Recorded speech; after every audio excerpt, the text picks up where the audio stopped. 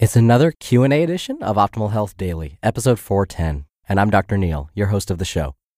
Welcome back to another special Friday edition of Optimal Health Daily, where I answer your questions. On the other days, I read health and fitness blogs to you like an audiobook. Yes, I'm aware my voice sounds a little bit odd today. Here's what I've realized. I've kind of become a little bit of a weakling. There was one night where I stayed up till like 1 a.m. I hadn't done that in forever, maybe college. I've been so used to going to bed by like 9:30 or 10 at the latest. Staying up till 1 a.m. did this to my voice. Go figure. So I apologize that I sound like this, but bear with me. I think you'll love today's Q&A. So without further ado, and honestly to spare my voice, let's jump right to today's question and start optimizing your life. Hello, my name is Andre. I live in Norway, and I'm 32, and looking at the old people here, they're quite fit, and they in their 60s, 70s still go to the gym and train 3 times a week. But I was just wondering, maybe I should do something about it, because for now I have 2 kids and I train irregularly and I eat whatever I have an opportunity to eat and whenever, like there's no schedule for that. Would you just give tips on how to start doing things right to be able to stay fit for long? Thank you. Thank you for your question, Andre. By the way, I must mention that Norway is one of my mom's favorite places in the world to visit. Now, let me tell you why this is a high compliment. My mom is a world traveler. Literally, she's been to every continent. Yes, even Antarctica. Now, she's not one to take pictures when she's on vacations. She finds them to be a bit of a hassle.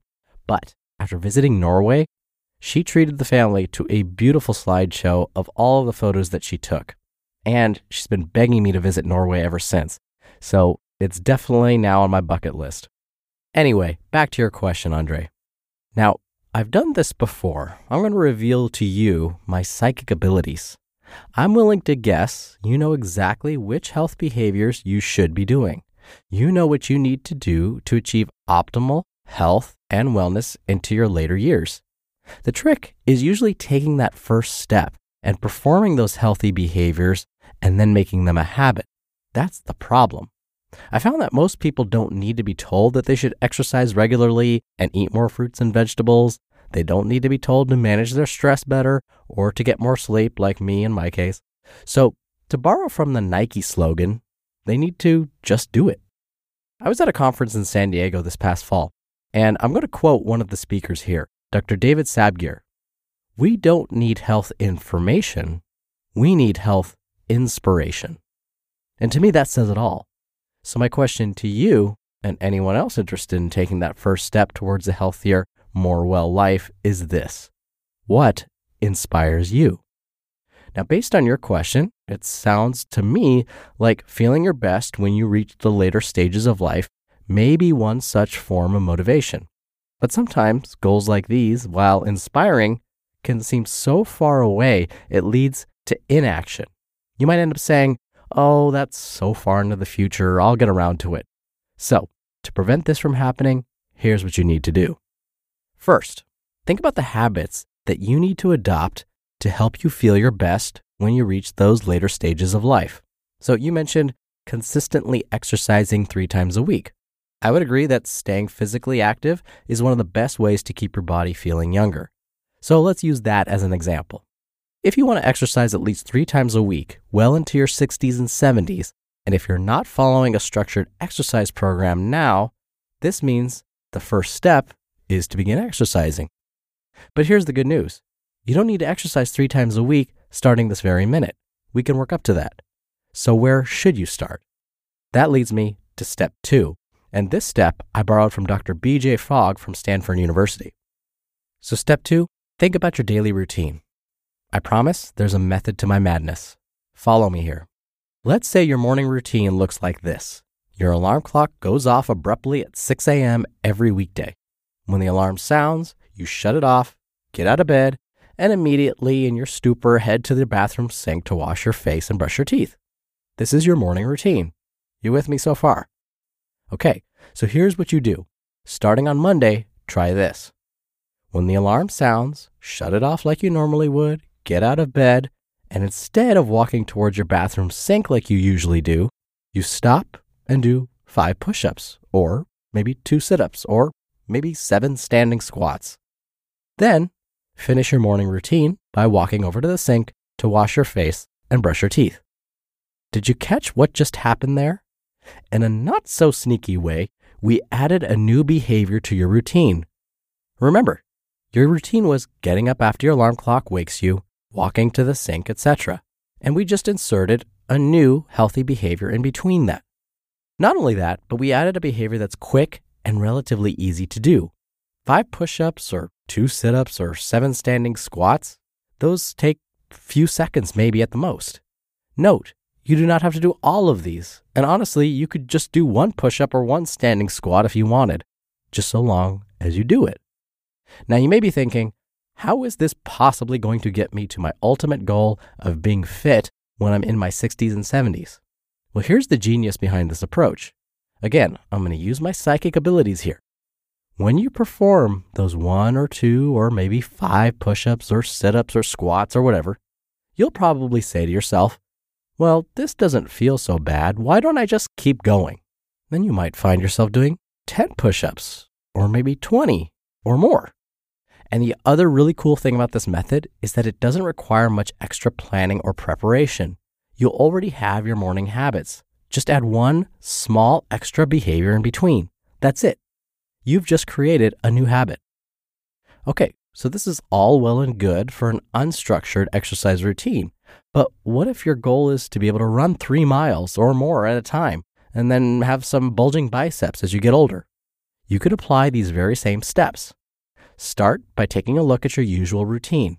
If you want to take up running, for example, you need to know when the best time to do this will be. Knowing your normal patterns will help you figure out when the best time will be. So let's say whenever you get home from work, you immediately go to the television and begin watching your favorite show. So instead of doing this, which is your current habit, what you can do is first be sure to leave your running shoes right next to the television remote the night before.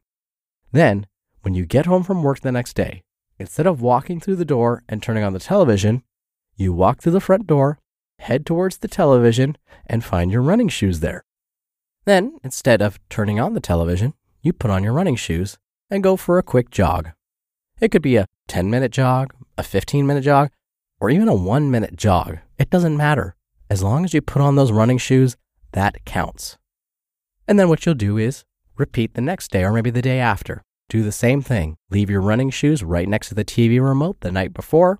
When you come home and your habit has usually been to walk over the TV remote to sit down and watch a show, you find your running shoes there. And then that cues you to put them on. And maybe you'll go for another minute run or 2-minute run or 5 or 10-minute run. Once putting on your running shoes as soon as you get home from work becomes a habit, and hopefully, of course, the jogging that follows, you could build on how long and or how often you run. And so from there, you can increase the distance or time or intensity, whatever you prefer, and that will soon become your new habit. And what's great about this is you can use these same simple steps to create any other healthy habit that you want. You just first have to know your routine and then insert a new, healthy, but simple behavior in between. Thank you again for the question, Andre. You'll be entered into a very small raffle every month to win a book. And if you want to submit a question and have a chance to win books from us, it's really easy. You can call in. The number is 61 I love OHD, or you could submit your audio question by clicking the red bar along the side of our site at oldpodcast.com. That'll let you record your question, listen back to it, and then submit it to us. Again, that's at oldpodcast.com. Whew, I made it through. My voice is almost about to give out. Thank you, as always, for listening. Thank you for listening all the way through. I apologize for my voice. Hopefully it'll sound better on the next episode. Have a wonderful weekend. I'll be back here on Monday where your optimal life awaits. Hello, Life Optimizer. This is Justin Malik, creator and producer of this show and Optimal Living Daily, the brother podcast of this one. Literally, I'm Dr. Neil's brother. If you like the format of this show, you'll love Optimal Living Daily too, where I also read to you from blogs, but cover other topics like personal development, finance, and minimalism from bloggers like Derek Sivers, The Minimalists, Zen Habits, and many more. So for more amazing content read to you for free, come subscribe to Optimal Living Daily too, and together we'll optimize your life. You've been listening to Optimal Health Daily. Be sure to hit the subscribe button to stay up to date on each new episode, and head to oldpodcast.com. That's oldpodcast.com for a free gift, as well as more actionable tips and resources to help you maximize your potential. Thanks for joining us, and remember, your optimal life awaits.